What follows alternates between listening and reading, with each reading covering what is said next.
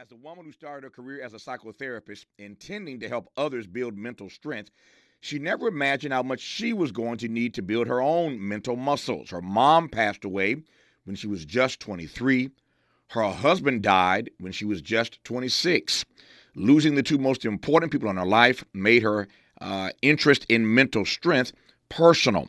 She wanted to know why some people felt stuck after they went through hard times, and while other people emerged from hardship feeling stronger than ever.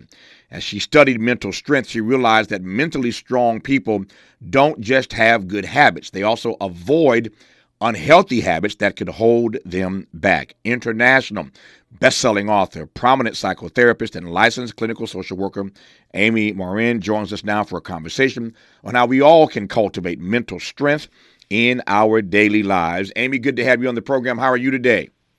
I'm doing well. Thank you so much for having me. I'm delighted to have you on. Thank you for coming on. Thank you for the time. I got an hour here, so we're going to unpack a lot of stuff in the next 60 minutes here. Let me start with this. As I just mentioned a moment ago, of course, and the audience heard, that is a lot to go through when you're in your 20s. Take me back, if you will. Yeah, I had just started my career as a therapist, and I thought, "Ooh, here we go. Like, life's going to be pretty good." And it was shortly after that my mom passed away. And it was sudden and unexpected. She had a brain aneurysm, so it was one of those experiences where she was seemingly fine one minute and gone the next. And as a therapist, I had learned a lot about, okay, you're supposed to teach people what they're doing well, build on their strengths. But I really realized as I was going through my own grief, like sometimes it just takes one or two bad habits to stay stuck. And so I really focused on that. Like, okay, what do I not want to do as I'm grieving? And then I'm glad that I was already working on that because as you say, when I was 26, my husband had a heart attack. Obviously, when you're 26, you're not supposed to have a heart attack. It was completely unexpected. And another one of those situations where he was seemingly fine one minute and gone the next. And to wrap my brain around that, like the two most important people to me in my entire life were just up and gone in like an instant, took so much work. It was such a painful process. And I had to figure out, like, how do you get through this? How do you move forward in life? And a lot of those skills and things I was teaching people in my therapy office were helpful. But again, it just reinforced to me that sometimes it just takes one counterproductive bad habit to stay stuck. And really the last thing I wanted when I was having a really rough time in life was to then have like a long list of things I had to do. But I thought, all right, if I have a not to do list, I can handle that as long as I wake up today and say, just don't do this certain thing and you'll be okay. It seemed to be a lot more manageable than thinking, okay, I have 101 things I should be doing to stay mentally strong during this time. I suspect there are others listening right now who've had these experiences. People who've had these experiences were in a very condensed period of time, a condensed and short space of time. They lose people in their lives who are vitally important to them, loved ones who they're very close, near, and dear to. I am wondering, before we move forward here, whether or not in your 20s, when this happens in a 3-year span, how you process that. Did you feel like the cosmos had sort of shifted against you? You know, I did, and it was sort of eerie, like if you get down to the details, like I was at a basketball game the night before my mom died, and then a few years later I'm at the same auditorium, and the night before my husband died, and so all these people are like, I think the auditorium is cursed, or how could it be that it was the 3-year anniversary of the day my mom died to the day that my husband died, and so people would say, like, do you think that's a coincidence? Like, how could this possibly happen? And, you know, I really had to spend a lot of time like, okay, what is this? And how do I deal with this? And knowing that our tendency is to avoid grief. We don't want to be in pain, but that grief is the process by which we heal. That you have to go through a lot of painful things and question a lot of things and work on yourself and what your bigger beliefs are in the world. And I didn't want to do all that, but it was forced upon me, I guess, to sort of figure that out because I didn't want to just sort of brush it off, move forward, or pretend I wasn't in pain because I saw what happened when people did that. They'd come into my therapy office 10 or 20 years after they lost somebody, and they were still like waiting for life to get better, or they were bitter sometimes because they'd never really healed from it. I know, and you know it better than I do because you're a therapist, that people don't close on the death of loved ones like we close on homes.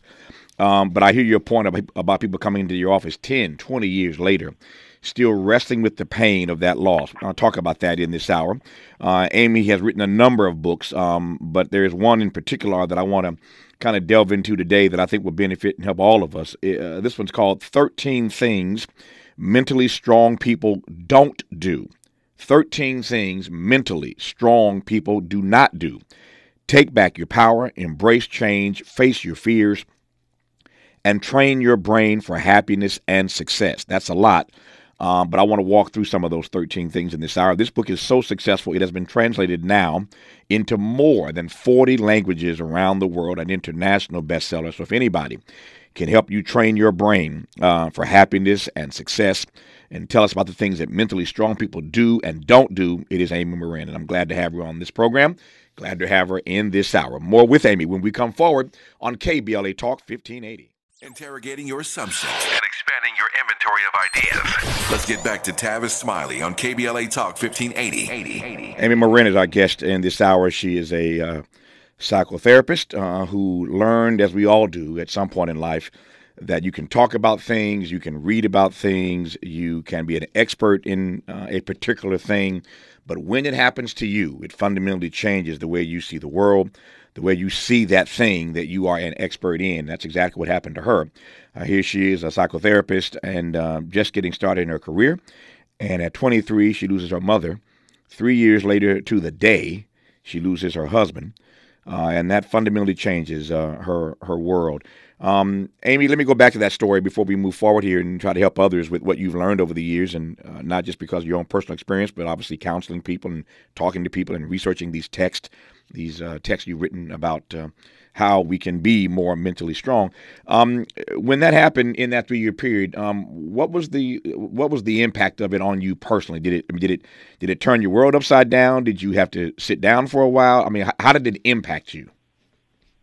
Oh, yeah, so many ways. So as a therapist, shortly after my husband passed away, I thought, how do I go to work now and help people deal with their problems? Like, my heart is broken. I can't even function. So I was able to take a couple weeks off. I could tap into some short-term disability benefits. My doctor was like, you qualify for depression, not a problem. We'll help with that. So I was fortunate. I was able to take a couple of months off from work. Not that 3 months was enough to heal, but it was enough to at least get some practical affairs in order and that sort of a thing. And then I really had to figure out, what do I want to do with my life? What kind of goals did we have together that maybe I no longer want to pursue? My husband and I had become foster parents, and I had to decide, do I want to be a single foster mom, or is that something I want to give up? I eventually went back to it and did become a foster mom as a single person later on, but I took a break from it for a while. And so many other just practical decisions in terms of what was I going to do, where was I going to live. I decided to stay in the house that we had bought together, but because I was down to one income, I had to take on some extra jobs to do that. So there was a lot of that kind of shuffling and figuring things out, and then deciding, what's my new normal in life going to look like? Who am I going to be? And now that I am a 26-year-old widow, it was at a time where other people I knew were just getting married and starting to talk about kids. And here I was like, oh, now who am I? There's everybody else I know who's widowed is, say, 80. Mm-hmm. And here I am at 26. Where do I fit in? And how do I still figure all of this out? So it took, years before I really got to a place where I felt like I had created this new life for myself and figured out, how do I move forward? Like you said earlier, we don't really have closure. You don't really move on, but you can figure out, how do I move forward when you lose somebody? Yeah, we'll talk about moving forward later in this hour. It seems to me that when you're that young and something that catastrophic happens to you, in your case, mother and husband, when something that catastrophic happens to you so early in life, it seems to me there are a number of responses, but certainly of those responses, two things stand out for me right now. When you're that young, you either grow up really, really fast, you mature and you grow up really fast in moments like these or those, or you can't handle it and you end up engaging in sort of adolescent behavior. What say you about what happens to people when they are confronted with situations like these so early in life? Oh, you hit the nail on the head, that we have options, and it's common for us to turn to sort of our primitive coping strategies of, how do I get through this? And when the people that probably gave you the most emotional support once upon a time are no longer people you can rely on. It leaves us up in the air. So I know from my therapy office, I saw so many people who turned to unhealthy things like alcohol to cope. And it was easy to see why that would be so tempting, or how we would develop these unhealthy habits, or people that say, you know, I'm just going to try to pretend this didn't happen, smooth over my pain, and maybe I'll start dating right away, or I'm going to go out there and do these wild things that maybe I'd never done before. And for me, I did at least those sorts of things in a safer way. Like I got a motorcycle and a motorcycle license, and that gave me something to do. So if after work or on the weekends I wanted to go do something, I could drive my motorcycle. But it didn't cause me any harm, but it was a way to say, yeah, I'm going to kind of like reinvent this new portion of my life. But yeah, it's easy to see why sometimes people would reach for unhealthier habits to help them get through it too. Yep. Since you mentioned the option to date right away, let me ask you a personal question in just a second. How, in fact, you did navigate through that process of losing your husband at 26, 3 years to the day after losing your mother. And let me, before I ask that question, share a quick story. So earlier this week, as you know, and the audience knows, we commemorated the legacy and life of MLK. Monday was the National King holiday. I regard Dr. King as the greatest American this country's ever produced. This country, this audience rather, knows that. I wrote a book about Dr. King, a New York Times best-selling book about the last year of his life called Death of a King. So Dr. King is my guy. And over the years, I've had a chance to, not just know his family, but become a sort of a member of their family. His 4 children, now 3 still living, are personal and dear friends of mine. Coretta Scott King, his widow, speaking of widows, was a dear friend of mine. We hung out and had dinners together, and we sat for interviews. She sat for any number of interviews with me over the course of her life and our friendship. And her very last national television interview was with me. So her very last sit down was with me. I flew to Atlanta, and we sat for a conversation in the Ebenezer Baptist Church, where President Joe Biden spoke just last Sunday, first sitting president to speak at Ebenezer for a Sunday morning sermon. I've been there many times over the years, and so I convinced Mrs. King to sit with me for a conversation inside of Ebenezer in the pulpit where Dr. King preached. The new Ebenezer is right across the street. That's where President Biden spoke on Sunday, but the original Ebenezer is on the other side of the street. And so we are seated. They moved some things out of the way. And so she and I are seated in the very spot where Dr. King stood and preached every Sunday morning for years, co-pastoring Ebenezer with his father, Daddy King. So that's the setting. So we're in Ebenezer. The place is packed. People are standing around the walls. The main floor is filled. The balcony is filled. It's a great conversation that we're recording for national television. And as long as I'd known her, as well as I knew her, I'd never asked her this question. And so I don't know what possessed me to ask it this day, but here we are live on national television. And I lean in and say, Mrs. King, I've never asked you this. And I saw her right eyebrow sort of raise up like, where are we going with this, Tavis? I said, I've never asked you this, but why, after all these years of Dr. King's passing, did you never remarry? I said, to my knowledge, I don't even know that she dated anybody, but you certainly never remarried. Why, after all these years, have you never remarried? And she sat there, Amy, and she looked at me.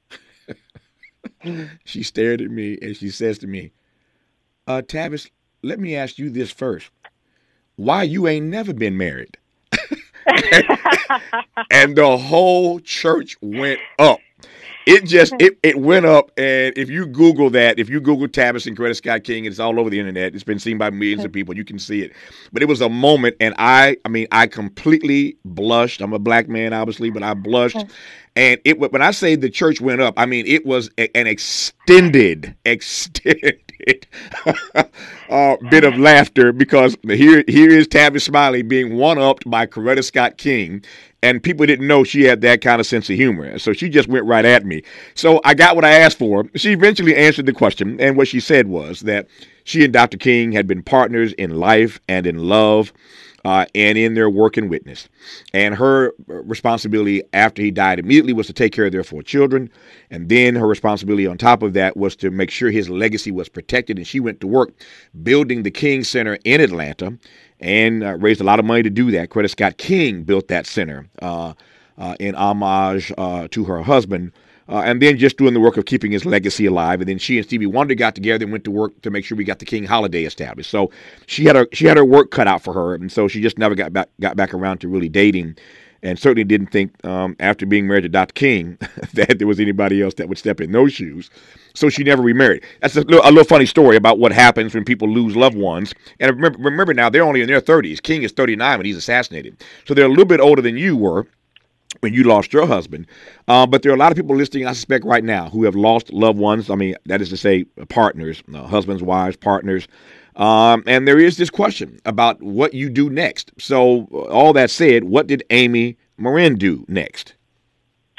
Well, in terms of dating, I remember people asking me that question, like sort of once I reached the 6-month mark and then the 1-year mark after my husband passed away, where they'd say, so what do you think?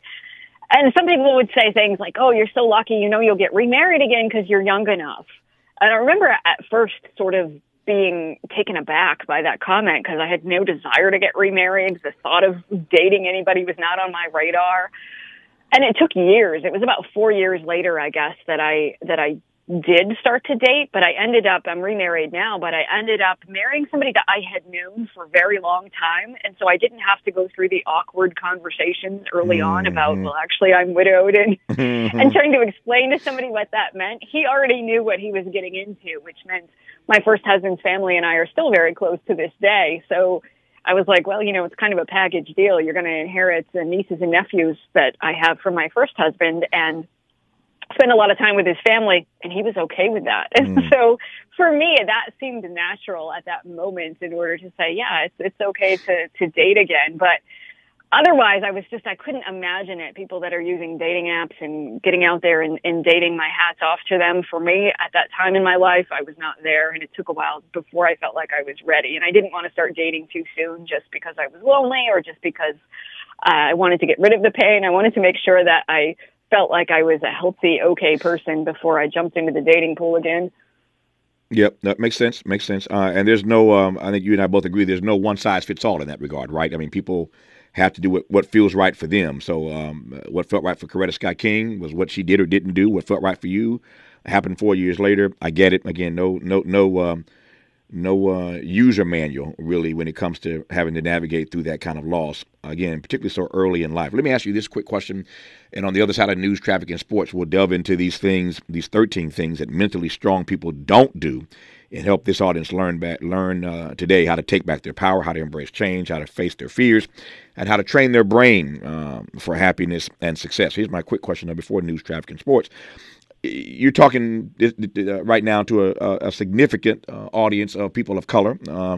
Everybody listens to this program across the nation, but they're certainly, given what we do and who I am and what I do and what I've done in my career, a lot of people of color tuned in right now. And I raise that because people of color in particular have to put up with a lot of stuff, a lot of mess in this country. Being black ain't easy. Being brown ain't easy. Being a woman, of course, ain't easy. These are difficult journeys that we have to navigate every single day. And it occurs to me that part of being mentally strong for people of color means having to deal with the mess that you're already subjected to just because of the melanin in your skin. But then life comes at you in a variety of other ways. I mean, there's nothing you can do about the fact that you're born in black or brown skin. And you got to deal with all that crap that comes with that just because of your skin color. And then here comes Amy saying, well, these are the things that you can do to be mentally strong, to take back your power, to face your fears, to embrace change, et cetera, et cetera. But Amy doesn't know what I'm already dealing with every day. When I get out of the bed, when I step out the house, the world comes at me a different way than it comes at Amy because I happen to be a person of color. And then on top of all that, I'm supposed to be mentally strong. How do I do that? Anyway, I'm out of time. Let me do news and traffic and sports. We'll come right back to that notion first, and then we'll delve into these things that all of us can do to make ourselves mentally stronger as we move through this year. Our guest is Amy Morin. I'm honored to have her on KBLA Talk 1580. This is KBLA Talk 1580, where hate meets a scholarly match. Hey. Our guest in this hour is Amy Morin. I am Tavis Smiley. You are listening to Tavis Smiley on KBLA Talk 1580. Our phone number, 1-800-920-1580, 1-800-920-1580. Just before news, traffic, and sports, I had a chance to tee up a question for Amy that I want to give her a chance to respond to, and then we will jump from there. In case you've just tuned in, we're talking in this hour about how to be mentally strong. Mental strength is our subject in this hour. Amy's written a number of best-selling books. One became a huge international bestseller. It's called 13 Things Mentally Strong People Don't Do.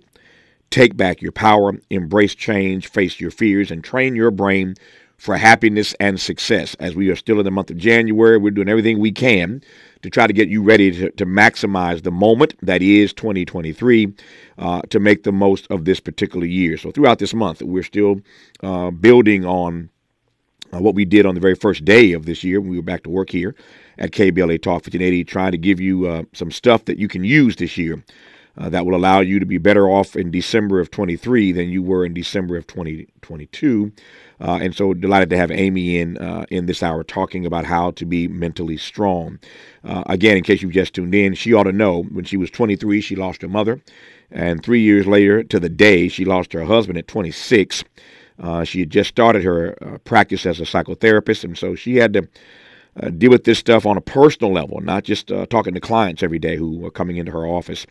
And so if anybody has an insight on this, Amy does, hence our delight at having her on as our guest in this hour. That book, by the way, 13 Things Mentally Strong People Don't Do, has been translated into more than 40 languages around the world, so it is a true international bestseller. So, Amy, before we get into some of these things that we can do to make ourselves more mentally strong this year, I posited this notion that people of color have to deal with just being people of color every day, and then on top of that, we're supposed to be mentally strong.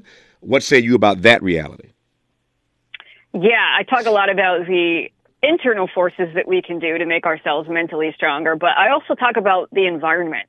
It makes a huge difference where you are, how people around you treat you, the oppression problems you face. If you don't feel physically safe, emotionally safe, it's obviously really tough to be mentally strong. You can change the way you think, you can change the actions that you take, but it's all complicating factors. And I don't want to pretend like no matter what, you can be more mentally strong just by changing the way you think. Sometimes we have to say, yeah, let's take a look at the reality of the environment that we live in and what are those factors. Some of them you can change. Some of them you might not feel like you have the power to change, but just recognizing and acknowledging that is definitely important. Yeah. One last question before I move into these 13 things. You mentioned that in your practice, you see people routinely who come in 10, 20 years later, still dealing with, still processing the pain of loss, the loss of a loved one. What do you say to those clients when they come in and they're a decade or two in, and still dealing with the pain of losing a husband or wife or somebody they cared about so deeply? Yeah, some people are still grieving in a healthy way, but some people haven't even started grieving yet because they bought into that notion that time heals everything. So they kind of moved on with their lives, distracted themselves as much as they could, just waiting like someday I'll feel better. And then they realized, well, it's not time that heals, it's what you do with your time. And so sometimes people would come into therapy 10 or 20 years later asking, like, how come I don't feel any better yet? And the bad news was for some of them, they just hadn't really started dealing with their pain yet, and they had to turn around and face it rather than spend all this time running from it. Yep. Every day on this program, as this audience knows, I'm always jotting down things that I hold on to beyond the 3-hour show that I host every day, and I'm always looking for those nuggets when I come in. And I got my first one in this hour. You just heard Amy say something that is counterintuitive, really not counterintuitive, but it is a tweak, an adjustment, really a 180 on what we are typically taught. We are told all the time, you've heard it 1,000 times, that time heals all wounds. I've even said it. We've all said it to somebody who we're trying to comfort, that time heals all wounds. Amy just turned that on its head. It's not true. Time does not heal all wounds. What you do with your time can help heal your wounds, what you do with the time. But time itself, as Dr. King would like to say, is neutral. Time is neutral. It's what we do with our time. So there you have a nugget that I heard. Hope you heard it as well. The time does not heal all wounds. What we do with our time is what may help us to heal the wounds that we are inevitably going to have to deal with as long as we are humans living on this particular planet. That said, thank you for that nugget, Amy. Let me jump into some of these 13 things. I love the book because it lays it out in such a way that anybody can understand and sort of delve into. I don't want to jump in front of you and tell you the ones that we should talk about, but we got some time left in this hour, about 15 minutes or so. I wonder if we could just run through a few of those, and I'll follow your lead. So where do you want to begin with any of these 13 things that mentally strong people don't do? Let's start with the first thing on the list, which is that they don't waste time feeling sorry for themselves. If that's all right with you. Yeah, I'm following you. Take it away, Amy. So, well, and to explain the backstory of how this list came to be was shortly after I got remarried, my father-in-law was diagnosed with cancer. And I remember thinking like, wow, something good finally happened. I get remarried. And then we were facing my father-in-law's pretty grim prognosis. And that's where I was. I start feeling sorry for myself because I'm thinking when something good happens, the other shoe drops. And here I am. I've just spent the last decade of my life grieving, and now I have to grieve some more. And it was like in that moment, I was like, nope, if I've learned anything from all of this, it's that feeling sorry for myself isn't helpful. And we know that being sad is healthy, and that can help you honor something that you lost. But sometimes that crosses over into self-pity when we start to think, oh, my problems are so big, nobody understands. There's nothing I can do about it. And that's when it keeps us stuck. It like gives us an excuse to say, I don't need to do anything differently. I shouldn't have to manage my feelings. I can just kind of wallow for a while. That's when it becomes unhealthy for us, is to stay stuck in that place of pain. And so that's why that tops my list, because that's what I was tempted to do right in that moment myself. Mm-hmm. What is this is a pretty elementary question, but let me ask it anyway. What is the option? What is your suggestion for what to do instead of feeling sorry for yourself, wasting that kind of time? Yeah, when we feel sorry for ourselves, we're thinking like, I deserve better. I deserve so many more things in life, or I'm a good person, so therefore I deserve to have good things happen. And the antidote is really when you start to then practice a little gratitude. Like, yeah, I still have a pretty okay life. I have clean water to drink and air to breathe, and I have health, and I feel okay today, and the sun is shining, whatever it is. But gratitude can be a wonderful antidote, as can just being kind to somebody, taking some kind of action. When we get stuck in that place of self-pity, we just want to sit on the couch and not go anywhere, not talk to anyone, and not do anything. Mm-hmm. But no matter what, like, we can always do something to make our lives or somebody else's life a little bit better, but you got to get up and go do something, even when you don't feel like it. Sometimes that's hard to do. When you say, I'm going to smile, I'm going to call somebody, I'm going to get outside and do something. But if you push yourself to do those things, it makes self-pity much less likely. Yeah. I say all the time, speaking of gratitude, that gratitude, as I see it, is the gateway to greatness. Gratitude is the gateway to greatness in life. If you would be great in whatever your pursuits are, you have to start with gratitude. And so I'm a big fan of being grateful. People ask me all the time, Tavis, how are you? And people stop me sometimes and they will comment when they meet me or see me somewhere out in public. And they'll say, I love when you say, if I complained, I'd be an ingrate. I say, yeah, that's not just a line. I say it all the time. People ask me, how are you today on the air? I say, if I complained, I'd be an ingrate. I mean that sincerely because every day I wake up, I'm just grateful to be alive. And when you've been through a few things in life and you're back on your feet and trying to make things happen, you're just grateful. So I say all the time that gratitude is the gateway to greatness, and I believe that sincerely. And that's why I say every day that if I complained, I'd be an ingrate. That's what I mean by that when I use that phrase. I'm wondering if you can draw a link between people who do feel sorry for themselves and self-medication. I don't know necessarily what it is that leads people to do that, but I would think, I'm not an expert, this is not my lane, that a lot of what people end up relying on vis-a-vis self-medication when they go through crises like this starts with this notion of feeling sorry for themselves. Have you noticed a link between those two things in your practice? Oh, you hit the nail on the head again. Yes, absolutely. That when people will say, I can't get out of this mess. This isn't my fault. And they feel like they're just a real victim of their circumstances. They're much more likely to say, reach for drugs or alcohol or something else unhealthy to keep them stuck. And then you're in this vicious cycle. So let's say you start drinking too much and too often. It's almost like then you have to create misery on the outside to justify your actions and to line up with how terrible you feel on the inside. And so people will do these self-destructive things. Sometimes they don't even realize they're doing it or they're not doing it on purpose, but it becomes a really tough cycle to break, and they definitely are linked. Yeah. I just want to run through a few of these. Again, there are a list of 13. I never want to do all 13 because I want to sell more books for you. So I want folks to go and get the book to get all the rest of them. But I do want to run through a few of these. That's the first one. Don't waste time feeling sorry for yourselves. Grab another one, Amy Morin. Let's talk about not wasting energy on things that they can't control. Yes. There's so many things in life that are completely out of our control. But if we're not careful, we'll waste our energy on them. Whether we are worried about if somebody else is going to change their behavior, you can't control anybody else. You can control how you respond to them, but you can't make them change their behavior.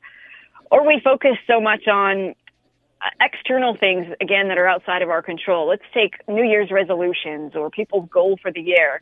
Somebody might say, my goal is to get promoted at my job. Well, you actually can't force your boss to promote you. So a better goal is to say, my goal this year is to go to 3 networking meetings a month, or I'm going to work, I don't know, I'm going to do my best at my job every day that I'm there. To come up with something that you can control, or to say, I'm going to be really healthy this year. That's kind of meaningless. So what are you going to do? And it might be, I'm going to go for a walk 3 times a week for 20 minutes. You can control those things. And it really empowers us. Like, it's kind of scary at first when you realize all the things you don't have control over. But when you focus on the things that you can control, it just empowers you to say, all right, I'm in control of how I think, how I feel, how I behave, how I spend my time, and who I spend my time with. I love it. I love it. We all have to learn that lesson sometimes the hard way. And sometimes it takes us a long time to learn these lessons. And some of us learn these lessons perennially, right? Over and over and over again, that there are so many things in life that we cannot control. Why waste our energy on that? That's just 2 of the things on this list of 13 things that mentally strong people don't do. I want to be mentally stronger this year. How about you? If you do, stick around a little bit more with Amy Morin when we come forward on KBLA Talk 1580. Let's unpack a little bit more with Tavis Smiley. The conversation continues right now. We got time for a couple more of these, Amy, between now and the top of the hour. Talking about 13 things mentally strong people don't do. Take back your power, embrace change, face your fears, and train your brain for happiness and success. We thought we would get Amy Morin in here at the beginning of the year to help us, again, make the most of the months that are to come. Amy, you mentioned a moment ago New Year's resolutions, and I had the great motivator, Les Brown, on this program a couple weeks back when the year started. And Les's take on that, I asked him about New Year's resolutions, and Les said, I don't talk about New Year's resolution, I talk about New Year evolution. And so he said that was his framework, and he sort of unpacked what he meant by that. But when you hear people talk about what they intend to do in the new year, they've made these resolutions. From the standpoint of your work about being mentally strong and overcoming and achieving, how do you process people who think that beginning of the year is the appropriate time to set these New Year's resolutions in place? Well, a lot of people will set a resolution just because it's the date on the calendar. So they'll say, like, this is finally the year I'm going to change my habits, but they don't really spend enough time preparing or getting ready. So I always tell people, you don't have to change on January 1st. Maybe you give it another month to say, okay, if I'm going to make these changes to my schedule, to my behavior, how do I get ready to do that? Because when people are ill prepared, they just make a resolution. I'm going to eat healthier this year. I'm going to save a lot more money, but they don't have a plan for how they're going to do it. It doesn't work. And that's why we know most resolutions fall by the wayside by today, actually, January 19th. Almost everybody's quit their resolution already. And it's because we set these giant goals of I'm going to pay off my car by the end of the year, but you don't have a plan of how you're going to do it. So I always encourage people, set short-term goals. Like, what are you going to do every week to work on your goal? Like, go for that walk 3 times a week, or I'm going to save $50, or whatever it might be. But we do much better when we have short-term goals and we know, what do I do today to get one step closer to that giant goal that I want to reach by the end of the year? Yep. You mentioned the 19th. That is the date on today's calendar. What have you learned in your work around notions of how we become mentally stronger people? What have you learned about that so-called 21-day habit rule, that if you do something for 21 days, it becomes a habit? Is there truth to that? There is not. So when they've researched people and habit changes, they find it really depends. Like, if I wanted to get in the habit of eating a jelly donut every day, I guarantee it's going to take me about 2 days to get into that habit, and it wouldn't be a problem. However, if I wanted to make a major change in my life, it might take me 10 years to make it a habit. Yeah. So when you really think about it, like, it doesn't make sense. So it really depends on how big of a change it is, how challenging it is for us. And everybody's different. Yeah, my first good laugh of the day, the jelly donut. Yeah, it'd take me about 2 minutes, not even 2 days, to get into the habit of eating a jelly donut every day. But I digress on that issue. In our remaining moments with Amy, we'll get one or two more of these quick bites from this book, 13 Things Mentally Strong People Do Not Do. You're listening to KBLA Talk 1580. Conversations that matter. You're listening to Tavis Smiley on KBLA Talk 1580. Amy, we got about 3 minutes left in this hour. Amy Morin, let me see if we can squeeze in one more of these things. We've given two. Let's try to get one more. That'd be three. Nice little trifecta there. 13 things mentally strong people don't do. Give me one more, Amy. How about they don't fear taking calculated risks? Yes. Because the truth is, we're really bad at calculating risk. Like if somebody said, to most people, obviously, Tavis, you don't have a fear of public speaking, but to most people, if you said, hey, you're going to take an Uber, go 10 miles down the road, and you're going to give a speech to 100 people, most people would find getting on stage in front of 100 people to be super scary. But almost nobody would find the Uber ride scary.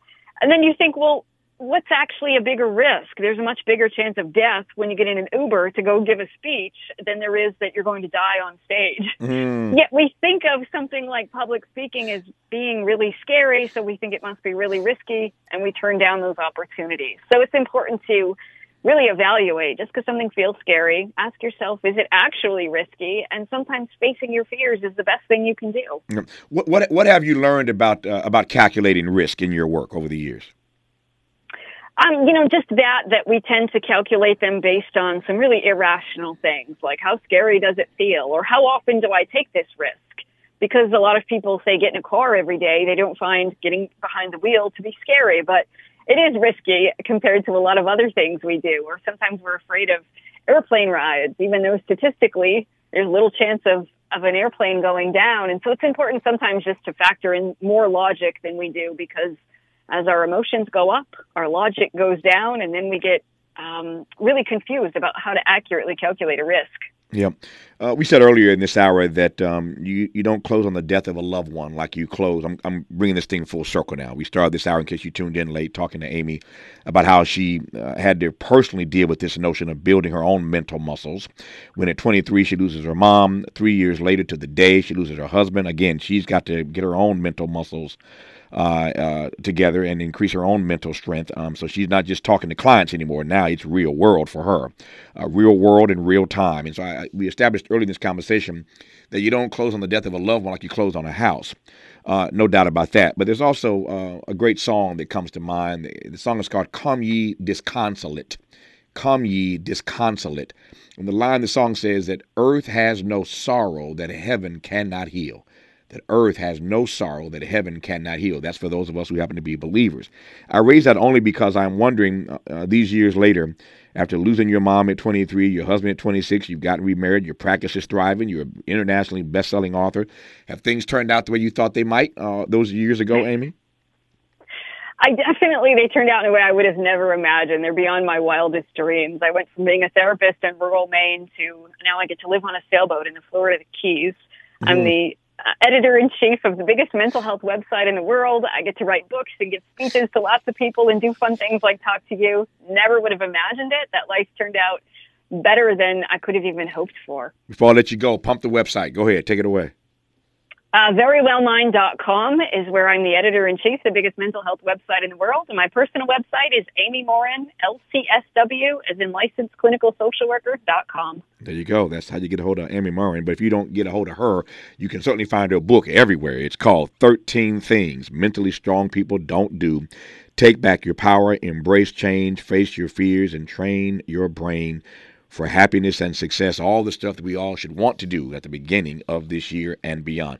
Amy, what a great delight. I expected this, but it exceeded my expectations. So what a great delight to talk to you for the hour. Thank you for the time, stepping away from the sailboat to talk to us. I appreciate it. You can return to your business as usual. Thank you for your time. Thanks so much for having me. My pleasure. More of Tavis Smiley after news, traffic, and sports on KBLA Talk 1580.